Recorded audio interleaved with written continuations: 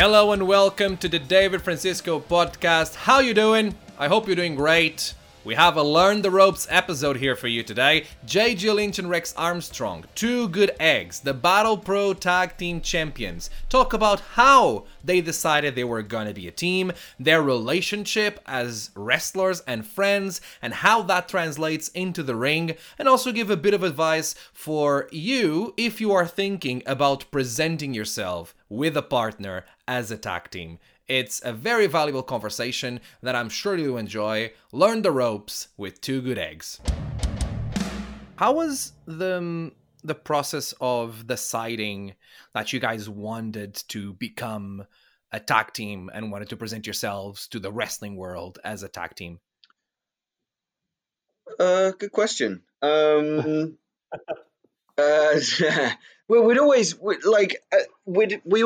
because we live close to each other and because we're good mates through wrestling anyway, we always used to go to shows with each other, and we always used to kind of think like, oh, this, like, shooting ideas around about our own our own stuff, and then it would kind of combine. And we've been talking about doing a tag team um for quite a while before it happened, or like maybe not a tag team, but like a group. But it ended up with other people, they weren't interested in going down that route, and so we decided to run as a tag team just because we thought, genuinely, like, outside of wrestling, being mates, and also just like we're at all these shows together anyway, we enjoy watching tag team wrestling. I'm a big fan of tag team wrestling, and we were like, well, let's give it a go. It could be a lot of fun. Like, I think that's what my main reason for doing it was I thought we could get some. I thought we had something good. We could get something good out of it, and it just seemed like a really fun idea to me. Yeah, I agree. I think as well, it was we saw that we just thought the dynamic, or the friendship that we had, would naturally work well in the environment of a tag team of wrestling, like the older brother little brother dynamic. And yeah, we've been talking about, obviously we always hang out together and with a bunch of other people, so we'd always been talking about various people and like a faction or group and things like that never really took off. And then I think we saw an opportunity presented to us by Battle Pro, and we were like, well, let's do this. And then I think we did it, and then afterwards, and when we sat down and thought more about it, we were like, actually, we should definitely do this. And we thought there was a real opportunity there to be seized. So I think we both were just like, this is like a really good opportunity. We should just go for it. What's the process of you guys putting together your work as a team?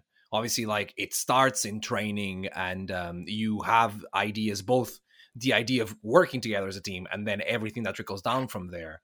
Do you discuss it first? Do you think it just comes natural because you just train together a lot and just have obviously a relationship? Well, a lot of discussion goes into it. A lot of messaging back and forth, just ideas when they pop into our head. Oh, we can do this. Oh, did you watch this match? We could get something from that. And yeah, like, training together, we like to work on a few things.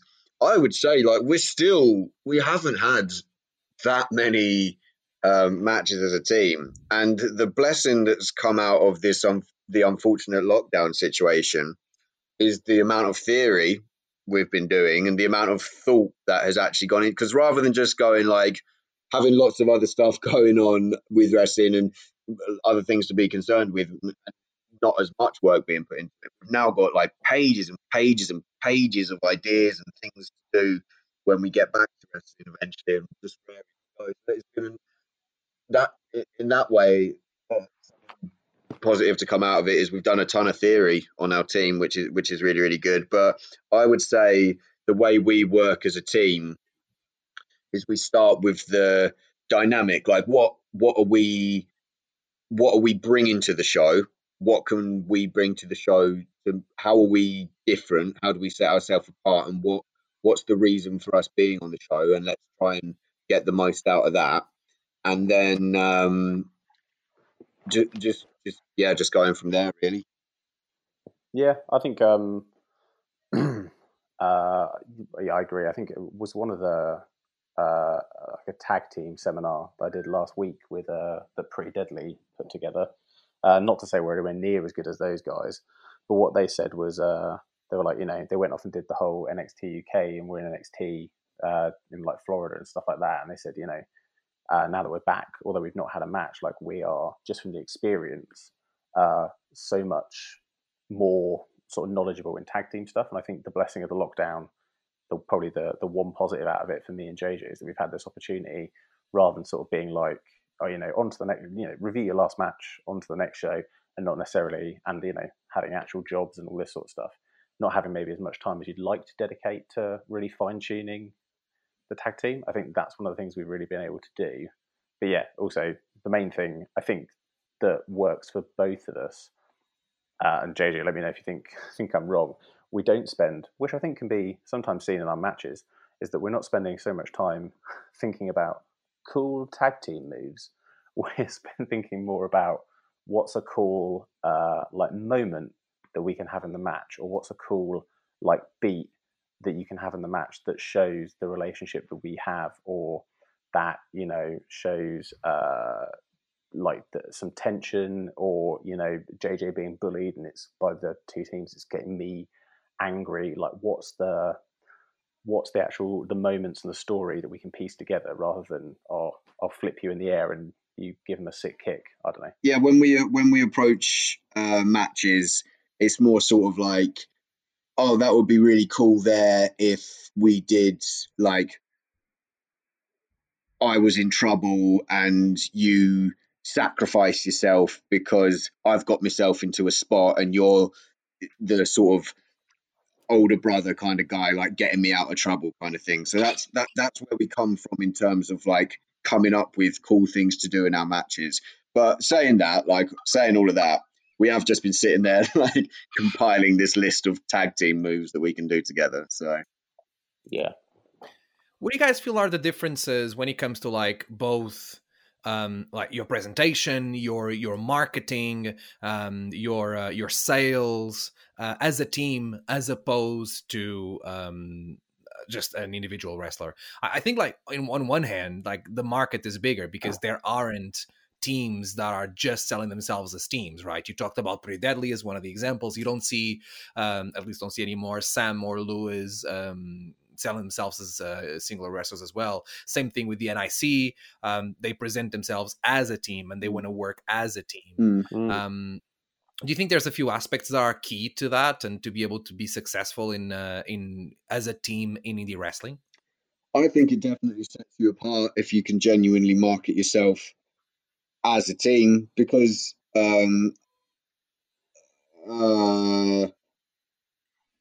if that's the only sort of bookings you're going after is tag team bookings, there aren't too many people like genuinely doing that. There's a lot of, oh, we're a team, but I'm also a singles like wrestler as well, which, like, being completely honest, we haven't entirely gone away from, even though we're searching. We are just putting ourselves around for bookings as a team, but we're not completely disregarding like singles bookings as well. But wait, what? You what? I'm hanging up. This is outrageous. But no, I think it's definitely the way to go. Like, I mean, there's no one doing it. Like, not like no one doing it, but like, there is a plethora of singles wrestlers, and not that there are obviously tag teams. There are obviously a lot of tag teams, and tag teams that are very good. But like you said, there's still tag teams that also will be like, but I'll also can be a singles, or I'll challenge for a title and stuff. Yeah. There's always going to be a space on a show for a tag team match or two. I also think, I mean, this is probably I'm going to be exposed for my woeful knowledge of the UK indie scene when I say I'm not entirely sure there's too many like good guy tag teams around that market themselves as like a tag team. Do you know what I mean? Like, just like, we are a tag team and we are this babyface tag team. I think there's a lot of heels around, but not necessarily that market either. So I just think there's always going to be a tag team, and I think there's always sort of going to be a spot for a lively, entertaining, good guy tag team, which we can bring. Yep. There's I feel like I just read our wrestling CBT there, David. but you can name like a few people a few teams who definitely fill that bracket, but it's not an oversaturated market at all. Yeah, So- when you think about how many shows there are, like, do you know what I mean? In comparison to shows, It's not there are a lot of tag impossible. teams. It's not impossible either, right? If people got a chance to listen to our episode where we play the 10 questions, where I tested your relationship, right? The brain busters were mentioned, and it's incredible how, like in America, in the United States, in the 80s, there was a lot of territories where tag team was the number one, like the main event of wrestling shows. Same thing in Japan, to be fair, in the 90s, right? Like all Japan tag teams was a huge thing. It is possible that, I feel like the industry leader doesn't like to put tag teams in that position, but just because that happens doesn't mean that the audience is not ready to connect with a tag team. Well, I did a really interesting seminar which spoke about the history of tag team wrestling. It kind of said at that period of time, tag team wrestling was still held like in the same way that we would put, say, like a gimmick match. So it wasn't just like, oh, this is a singles match with, or do you know what I mean? Like it wasn't the norm. It was still considered like a tag team, like kind of thing at the time. And it's got more and more and more and more, like used more and more and more. And now it's not the attraction it once was, some would say. But I think there will always be a spot on a show for a really, really good and well thought out and performed tag team match, because it's very entertaining.